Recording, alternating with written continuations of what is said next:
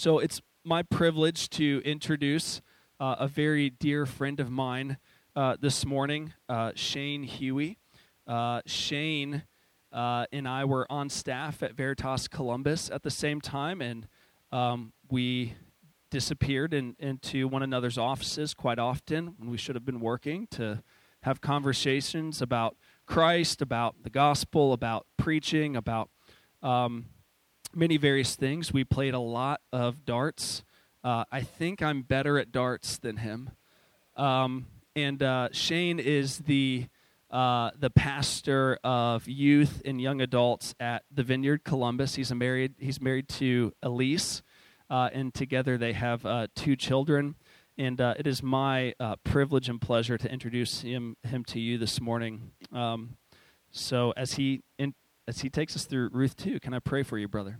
All right, Father, would you bless Shane with the power and presence of your Spirit so that your word goes forth into our hearts, piercing our hearts and transforming our hearts, convicting us where we need to be convicted, comforting us where we need to be comforted, and ultimately conforming us to the image of your wonderful, beautiful, excellent Son. And it's in his name that we pray. Amen. Well, it is a joy to be at Veritas Dayton. As Garrison said, my name is Shane, and it's a real privilege to be here. I'm here because my brother asked me to come. And for Garrison, I would have come to cut the grass if that's what he needed me to do. But I care deeply for G and for Amy and their kiddos. Do got a lot of really, really fond memories with Garrison. Some of the funniest moments of my life were actually with him. If you care to hear some of those stories, just ask me after service. Got a lot of good ones. But this is really meaningful for me, not only because of the affection I have for Garrison and Amy, but also because, as Garrison said, he and I kind of came up in ministry together. And I remember the conversations when Veritas Dayton was little more than just a God dream in Garrison and Amy's heart, and to actually be here and to step into what I really consider to be a miracle. Church planting is hard, and the local church is the cutting edge of the kingdom of God, and in the midst of tremendous darkness, to be in a place where I truly see and feel the light of Christ dawning in this amazing city of Dayton, Ohio, is a true joy, and so I'm grateful to be with you.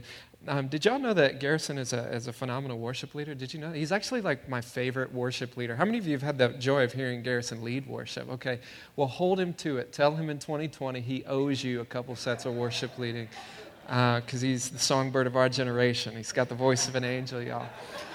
The Bee Creek Balla. Did you know that was his first AIM name? The Bee Creek Balla. He had a mean jumper back in the day. Now all of his muscles get in the way. He can't really play basketball anymore, but it's fine. He had his day. We're going to continue our series that Garrison kicked off last week in the book of Ruth. So if you have your Bible, go with me to Ruth chapter 2. Ruth chapter 2. And go ahead and keep your scriptures open today because this isn't the sort of sermon that is arranged by points. I listened to Garrison's message last week, and he had a 4-point sermon, and every point started with the same letter, and I was just like, man, I wish I could preach like Garrison could. I don't have any points. We're just going to walk the text together, and as best we can, try to immerse ourselves in this story, and by the help of the Holy Spirit, we're going to walk out of here with a little bit more of affection for Jesus in our hearts. Amen? Amen. Because it is a lengthy text, what I'd like to do is just kick off by reading together the first 3 verses, and then we'll pray, and we'll walk the rest of the text together. So I'm going to pick it up in Ruth chapter 2, beginning in verse 1. It says, "Now Naomi had a relative of her husband's, a worthy man of the clan of Elimelech, whose name was Boaz. And Ruth the Moabite said to Naomi, 'Let me go to the field and glean among the ears of grain after him in whose sight I shall find favor.' And she said to her, 'Go, my daughter.' So she, being Ruth, set out and went and gleaned in the field after the reapers. And she happened to come to the part of the field belonging to Boaz, who was of the clan of Elimelech. This is the word of the Lord. Let's close our Bibles, open our hearts, and turn to God in prayer together. Come, Spirit, reveal Christ. Stir in our hearts affection for you, Father. Pray that you would help me to be faithful to your word and to get out of the way so that Christ may be seen and glorified. In these next few moments we have together, would you redeem our time and make your presence evident among us, we pray. In the mighty name of Jesus. And everybody said, amen. I'm not as good a preacher as Garrison, nor am I as long-winded as he is. So we're going to try to make quick work of this and get y'all going on this very fine Sunday morning. I'm going to put my Bible right here, if that's okay. Did you guys get that photo of my family? Can I show you my family? I'm so vain, I'm going to stand here and show you a picture of myself. Is that okay? This is my crew. Aren't they a good-looking crew, y'all? This is my wife, Elise. She is fierce and creative. I got to hustle back to Columbus right after service because she's actually leading worship for us tonight. And these are our two boys. This is Shane Douglas Huey Jr. on the left. We call him JR. And the squirmy one trying to get away is Miles. He just broke his arm. I don't know if you guys could see his cast, but he'll bounce back. He's fine. So that's my family. God is good, and I'm grateful for them. But let's return our attention to the text. Like I said, today I'm going to continue the series that G kicked off last week. It is the season of Advent, and so I hope the emotional experience and tone to the talk this morning is one of longing and deep expectation. Before we get to chapter 2, if I could just quickly remind you where we've been in chapter 1. So the book of Ruth gets off to this incredibly cuddly start by telling us that pretty much everybody in Naomi's family has died, right? So Naomi is married to a man named Elimelech, and there is a famine that hits Israel, and so Elimelech does what you and I do oftentimes in moments of crisis. We try to take matters into our own hands, and so Elimelech gets the bright idea that he's going to flee from home, and he's going to journey about 40 or 50 miles away to a town called Moab, and this is a different sermon for a different time, but it's helpful for you to understand that Israel and Moab, they weren't the best of friends. And so there's some relational and even racial tension that's here in the text. And we're told that this was during a time when the judges ruled, which essentially meant that there was rampant sin and corruption and rebellion amongst God's people. And so Elimelech and his wife Naomi, they journey to Moab, and while they're there, they take their two sons with them. While they're there, these two sons, they marry Moabite women, and we're told that at some point during their stay, every man in the family dies. It's like the Oregon Trail, right? Like they're just like, one's got rickets, one's got pneumonia. We don't actually know why they die, but one by one, there they go. And so Naomi is left with her two daughters-in-law, Orpah and Ruth. They've got nothing left in Moab for them now, so Naomi decides that she's going to go home. She's going to return to her people and her God. And before we hurry past this, I do think there is a really beautiful and prophetic message in this simple truth that for you and I, we're so often a lot like Naomi in that we find ourselves wayward and having wandered from home, having wandered from our God. But our God is so rich in mercy and abounding in His grace that the invitation always stands that regardless of how far we wander, you and I can always come home. And that's good news this morning. So they decide to go home. They want to go to their people and to their God. One of Naomi's daughters, Ruth, the namesake of this book, Naomi says to Ruth and her other daughter-in-law, Orpah, you guys stay here. There's nothing for you in Israel. Why don't y'all stay? This is the only land you've ever known. You stay here. But Ruth displays this stubborn love and allegiance to her mother-in-law, Naomi. And she says in verse 16 of chapter 1, do not urge me to leave you or to return from following you.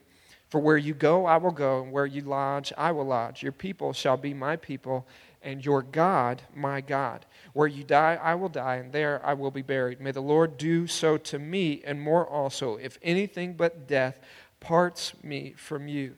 And it could be argued that this is the moment of Ruth's conversion. She says, your God, the one true God, will be my God. And what we see in Ruth is she displays covenantal love, the kind of covenantal love that the Father has so richly lavished upon us. She displays this by committing to Naomi through thick and thin. So chapter 1 is full of famine and funerals, but here in chapter 2 we start to see a bit more of how God is providentially guiding Ruth and Naomi. Y'all still with me this morning? Amen. Let's pick it up in chapter 2, starting in verse 1. I heard that this was a church that loves their Bible, so we're going to read a fair bit of Scripture, if that's okay. Verse 1 says, now Naomi had a relative of her husband's, a worthy man of the clan of Elimelech, whose name was Boaz. And Ruth the Moabite said to Naomi, let me go to the field and glean among the ears of grain after him in whose sight I shall find favor. And she said to her, go, my daughter.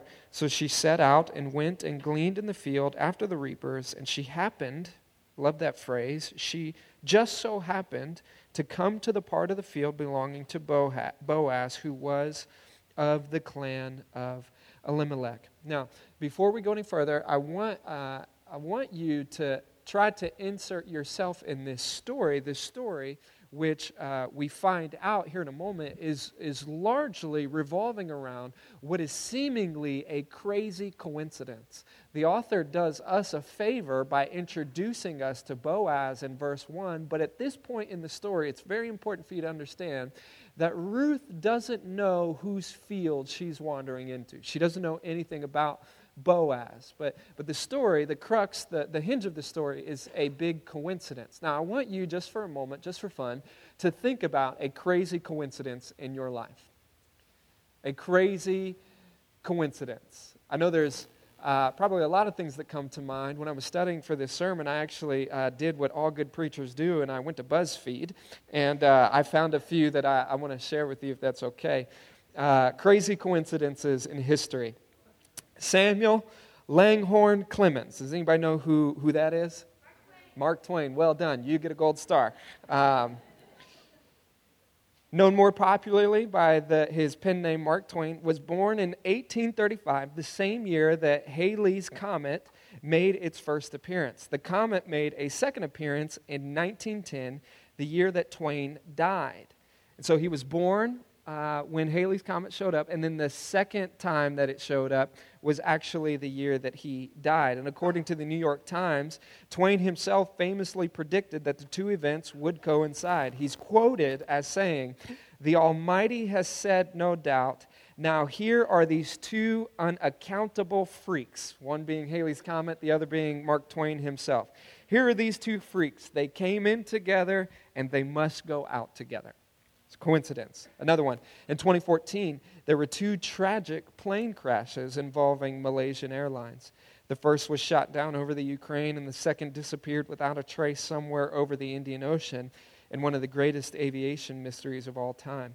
But beyond the fact that both incidents involved the same airline in such a short time span, there's another striking coincidence. A Dutch cyclist by the name of Martin de Jong was scheduled to take both flights, but cheated death by bumping his ticket on both flights at the very last second because he found cheaper options that had become available. Crazy. One more. Any fans of the podcast This American Life? Wave at me. Any NPR folks? Yeah, my people. So I listen to This American Life weekly. Here's a coincidence that I found from This American Life. There's two people, one named Esther, one named Paul. They had been seeing each other for a short time when Paul decided to ask Esther to be his girlfriend. That day, while paying for a sandwich, he noticed a dollar bill he was about to hand to the cashier. And on that dollar bill had been written the name Esther. How strange, he thought, that this should happen right when he was thinking about asking Esther to be his girlfriend. He kept the bill and decided to frame it and give it to her as a gift. She was utterly speechless when she saw it, but told him to ask her about it later. Many years passed. They got engaged and then married, and the framed dollar resurfaced in their home. Apparently, Esther had written her name on the dollar and a few others after a really bad breakup, and said to herself at the time that she would marry the man who brought that dollar back to her. She didn't tell him why she was so speechless, because she thought bringing up marriage on the day that he was just thinking about her being his girlfriend might freak him out. So that's why she said, ask me later. But she believed in that moment that she was the one. Now, I think that's pretty faulty theology, the one, but I think it's a good story, okay?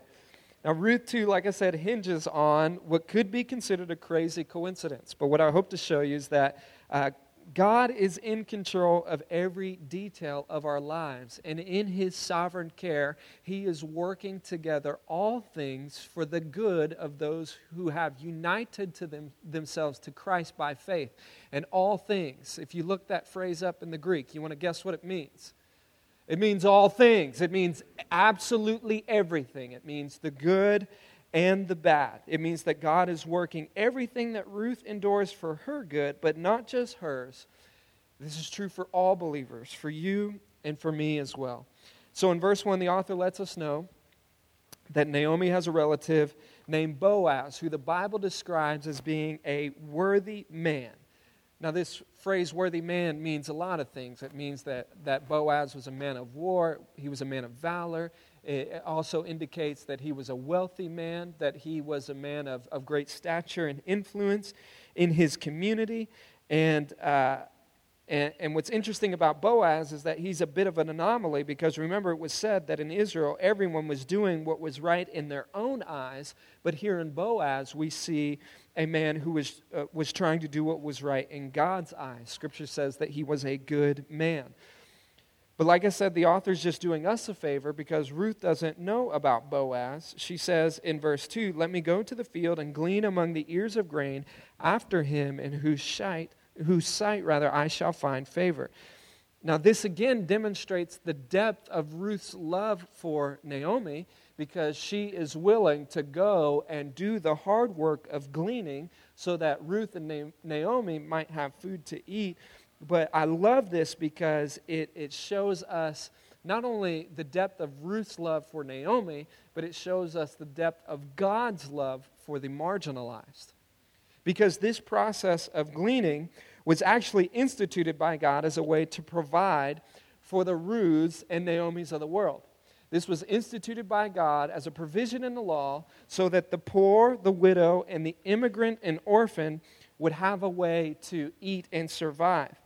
The way it worked was, if you were a farmer or you owned a field, you actually were constrained by the law from harvesting that field edge to edge. Okay? You could sow, you could reap, you could hire workers to work that field, but you had to leave a portion of the field on the margins for the poor, the orphan, the widow, and the marginalized in your town, so that they could come in after you had harvested and reap for themselves a harvest. You could have about 95% of whatever field it was that you owned, but you were obligated by God to leave a portion of that field for the folks whom the rest of the world had likely counted out and casted off.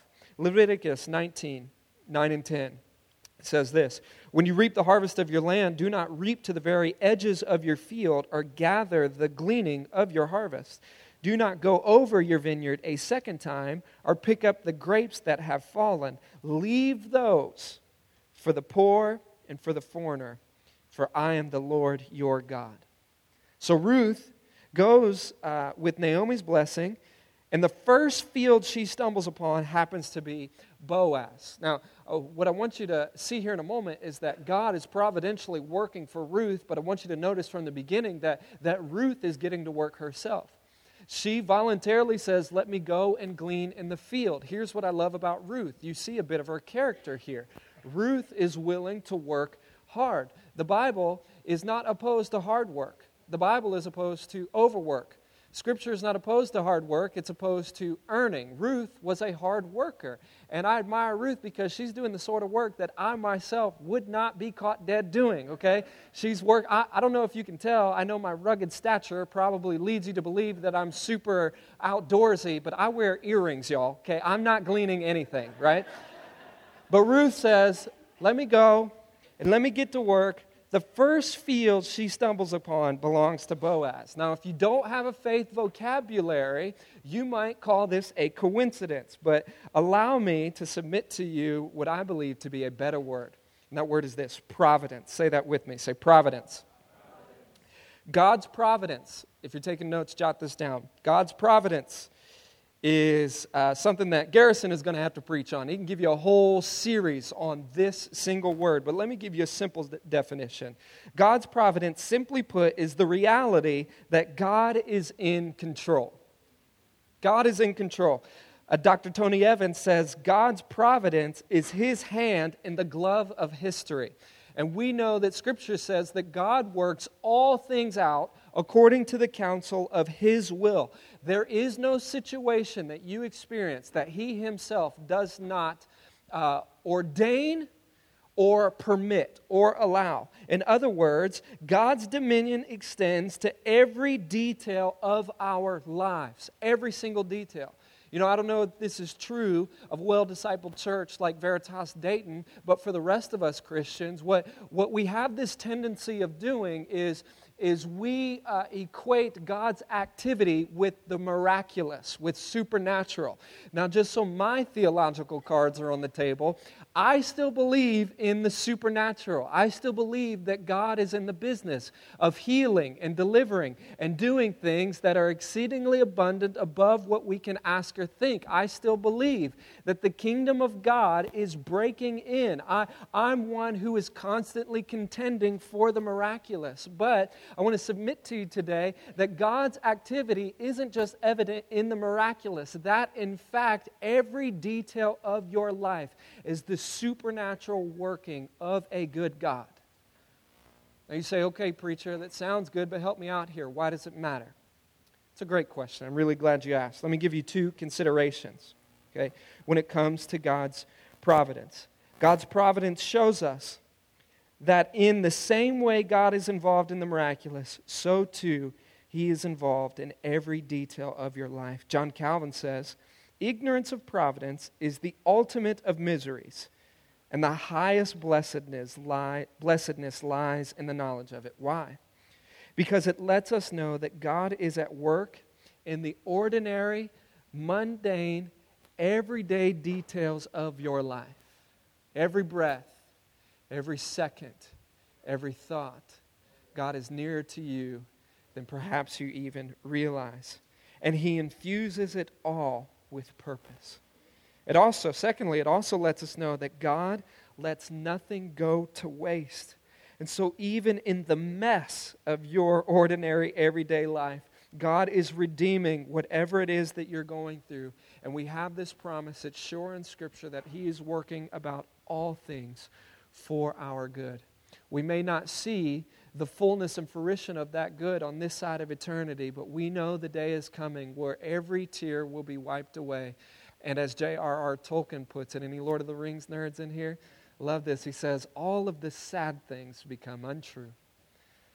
It's good news. Now, I spent some time reflecting on how God has acted providentially in my life, and the first thing that came to mind was when He used an NBA All-Star and United States Olympian to call me out of my sin. A quick story. So I am a church brat. I grew up in a very loud Pentecostal church. And about my sophomore year in high school, I hit a really rebellious fit. started smoking everything I could get my hands on, and I grew up with a lot of brokenness in my life, and I had just determined that God had forgotten about me, and so I was going to forget about Him, and for a little while, I ran as far from God as I could possibly get. I became somebody who I was not. It was just a dark time in my life. I'm working at a bookstore, and in walks Michael Redd. Do you guys know that name, Michael Redd? He played for the Ohio State Buckeyes. Like I said, he was an all-star in the NBA, and he actually won the gold medal in the 2008 Olympics with the Redeem team in Beijing. I'm a basketball nut. My two boys, I'm naming and claiming a scholarship. I don't know if that's your theology. That's mine, okay? I call them the backcourt. I got my shooting guard, and I got my point guard, and we're going to Ohio State in Jesus' name. We are a basketball family. So I recognize Michael Redd the moment he walks in. He's my hero, y'all. He's my hero. And he walked into the bookstore where I was working when I was at my worst and at my lowest. And it was through the kindness and love of my hero that God won me and wooed me and called me back to Himself. I was thinking about how I ended up at Veritas. Some of the fondest years of my life, I told you I grew up Pentecostal, and if you ask me, I still say I'm a raging Pentecostal categorically, but it takes some clarification thereafter, and I see why God brought me to Veritas Columbus. And likewise with G, we actually have a lot of similarities in our journey with Jesus and our theological development. But it was at Veritas Columbus and in a church similar to the one that we sit in here, Veritas Dayton, that the Lord really refined my theology and gave me this singularity in my affection. It became all about Jesus. The gospel became central and it became my treasure. But y'all, if we could just be really honest in church on a Sunday morning, I told you I grew up in a very loud, very black stream of Pentecostalism. Veritas Columbus was a white, Reformed Southern Baptist church. It was the closest thing to hell on earth I had ever seen. But my wife, Elise, was part of the core team when that church was planted. And she was pretty, and that was all I needed, y'all. And I kept coming back and eventually spent almost 5 years on staff there. And I am grateful beyond words for the way that God shaped me and molded me there. Many of you might have similar stories, but again, with God, we don't believe in coincidences. We believe in providential, sovereign care, that God is working and redeeming. Even when we don't see it, even when we don't have all the answers, we can trust in His character and in His kindness. So Ruth finds herself, I got to pick up the pace here. Ruth finds herself gleaning in this field that she still doesn't know that it belongs to Boaz, but Boaz finally shows up in verse 4, and Boaz says, "Behold, Boaz came from Bethlehem." Hold on to that phrase, we'll get to it in a second. "And he said to the reapers, 'The Lord be with you.' And they answered, 'The Lord bless you.'" Can we try that? I'm gonna greet you guys with this benediction. You respond back, "The Lord bless you." "The Lord be with you." Y'all can do better. "The Lord be with you." Anybody's boss greet you like that in the morning? No? Can I just get really practical and pastoral with you? How many of you, by a show of hands, are a manager in your workplace? That means you have people working under your employ in some measure. Can I just ask you, do you have a concern for the spiritual well-being of your employees like Boaz demonstrates here? We see, again, why Scripture considers Boaz to be a good man, because he was a good boss, and he seemed to care in a very real way for his employees. One of his employees, or actually before we get there, Boaz, he's probably a guy who owns a lot of fields. He's really wealthy. It just so happened, again, providential care. It just so happened that he comes to this field on this day. He surveys his workers, making sure everybody's good, and he spots this girl, Ruth, and he wonders, who is this girl? One of his workers speaks up and says, "Oh, that girl, Ruth? Yeah, man, have I got a story for you. She's actually been through hell and back. She's here from Moab. Everybody in her family's dead. It's like she's just trying to get some food for herself and for her mother-in-law." And Boaz, evidently, is deeply moved by Ruth's story. And he comes to her and says, "Listen, my daughter." Okay, this is an echo of Naomi's blessing to Ruth as the chapter begins. "Go, my daughter." I just want you to consider with me for a second how tender and endearing Boaz speaks to Ruth. And we're going to get back to that here in a moment. He says, "My daughter." And then he asks her to stay here. "Don't go to another field. I've charged everyone here to protect you. And if you get thirsty, feel free to go ahead and grab a drink." And skipping ahead a bit, Ruth is evidently very grateful for this gesture of kindness from Boaz. But I love Ruth because she's been through some things, she asks some tough questions, some important questions. She asks in verse 10, "Why have I found favor in your eyes that you should take notice of me since I am a foreigner?" A foreigner was at great risk of exploitation. A female foreigner was at greater risk still of being exploited, not only for her work, but for her body. And so Ruth wants to know what's going on here. There's a way to read this where it sounds like Ruth is swooning, right? Like, "Oh, Boaz, what makes you notice little old me," right? But I don't think that's actually what's going on here, because you got to remember who's doing the talking. The girl has just watched her husband die. She's just watched all these men in her family die. She's just lived through a famine. She's just had to journey back to Israel with her mother-in-law. This girl, she's got some thick skin, in other words, at this point. And what I hear from her is she genuinely wants to know what Boaz's end game is. What are you up to here? And Boaz responds in verse 11. "All that you have done for your mother-in-law since the death of your husband has been fully told to me, and how you left your father and mother and your native land and came to a people that you did not know before. The Lord repay you. The Lord repay you for what you've done, and a full reward be given to you by the Lord, the God of Israel, under whose wings you have come to take refuge." Boaz says, "Your reputation precedes you, Ruth. I've heard about your character. I've heard about what you've done for your mother-in-law, and in the face of unspeakable pain and loss, your God is repaying you for your faith and your faithfulness." Again, this is a signal of the kind of character Boaz is working with. Notice he doesn't do what you and I would be tempted to do in this situation. He doesn't take out his iPhone and take to Instagram with a selfie and a caption that says, "Look at what an awesome guy I am. I'm going to provide for this little immigrant girl. Aren't I wealthy and powerful? And look at me, check me out." No, he says, "The Lord repay you." He says, "The Lord repay you a reward in full for your faithfulness." Boaz is teaching us a bit about stewardship here. He knows that all he actually hasn't earned in and of himself, but in fact, it has been gifted to him by God. And out of gratitude, Boaz is compelled to live a life of extravagant generosity. He says, "The Lord repay you for your faith and for your faithfulness." In other words, Boaz says, God sees you.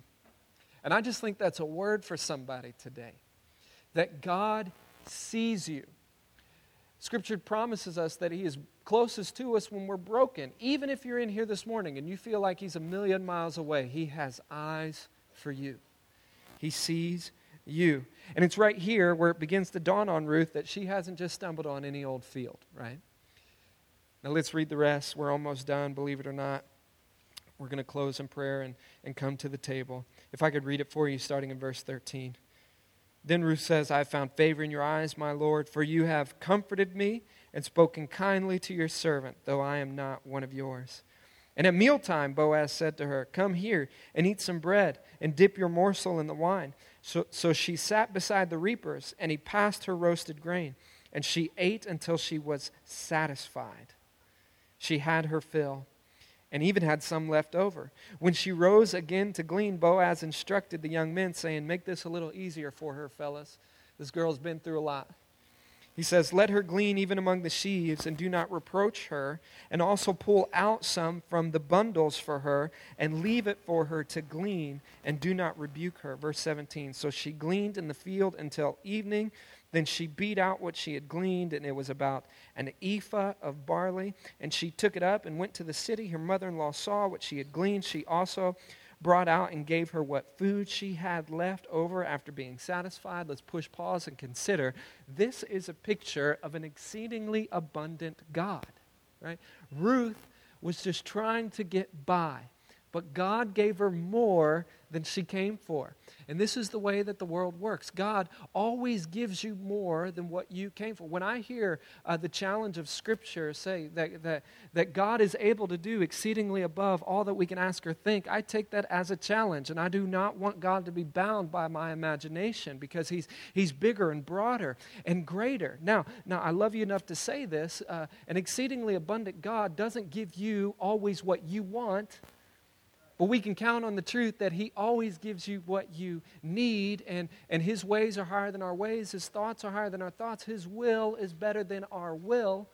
But Ruth was just trying to survive, but God gives her more than what she came for. She was in a famine. Now she finds herself at a feast with food to spare and an ephah of barley to take back home with her. An ephah was somewhere around 40 to 50 pounds of barley. And Naomi, when she sees all this, she's like, girl, where did you glean from? Like, how did you get all this? Here's what I just got. This is how domesticated my life has become. I just bought a minivan, and I got a Sam's Club membership. Anybody got one of these things, y'all? It is glorious, okay? But here's the trap. I buy stuff that I don't need now just because I got that membership, right? Like I'm trucking, toilet paper for years. Like Y2K is about to happen. I got canned goods and goldfish. Y'all, we got enough goldfish to last us a lifetime. And that's kind of what's happening here. Ruth walks in with 40 or 50 pounds of barley. And Naomi says in verse 19, where did you glean today? And where have you worked? And I'm going to close with this. Blessed be the man who took notice of you. So she told her mother-in-law with whom she had worked and said, the man's name with whom I work today is Boaz. And Naomi said to her daughter-in-law, may he be blessed by the Lord, whose kindness has not forsaken the living or the dead. Naomi said to her, this man is a close relative of ours, one of our redeemers. Now, I don't want to preach someone else's sermon for them. I think, do you have chapter 3? Garrison, do you have chapter 3? Are you preaching? Somebody? There's so much wrapped up in this idea of a redeemer, but if I could just give you a foretaste of what's to come in the following 2 chapters.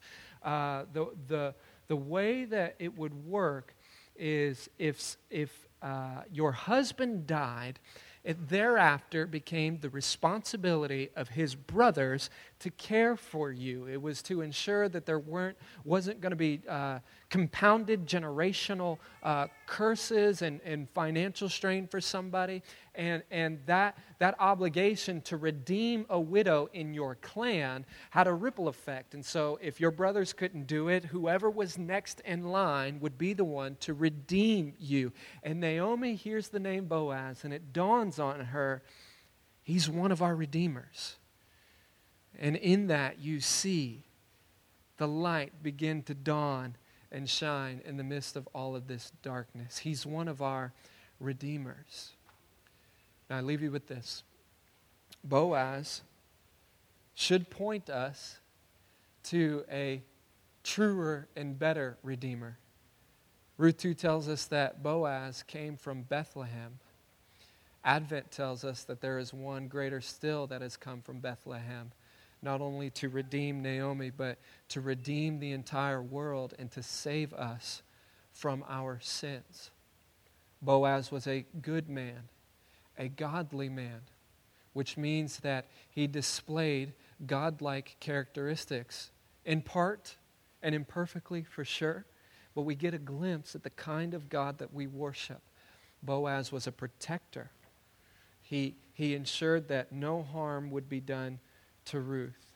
Did you know that your God is a God who protects you, who cares so deeply for you, and will guard you against the thing that you think is going to ultimately take you out? Scripture says that the Lord is a strong tower. We run into Him for refuge. Your God is a protector. Boaz was lavishly generous. And he leveraged his wealth for the good of this girl, Ruth. Did you know that your God is lavishly generous? And Scripture says that he gives more grace in the book of James. As if the grace he's given isn't already sufficient, he lavishes more grace. Our God is a generous God. Boaz will become for Ruth and Naomi a redeemer. Our God is a redeeming God.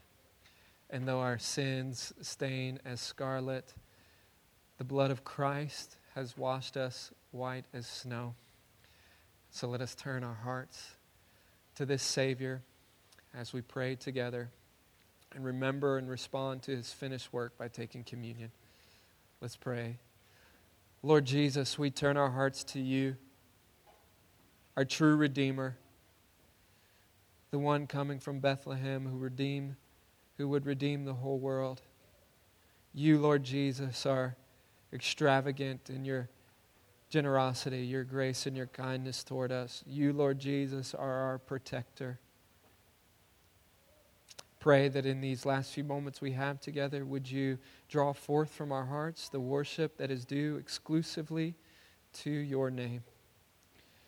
We rejoice in your providential care, God.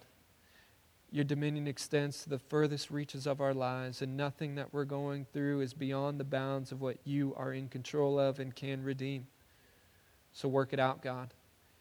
We may not know all the answers, but today might we know you, your love, your goodness, and your faithfulness, our Lord and our Redeemer.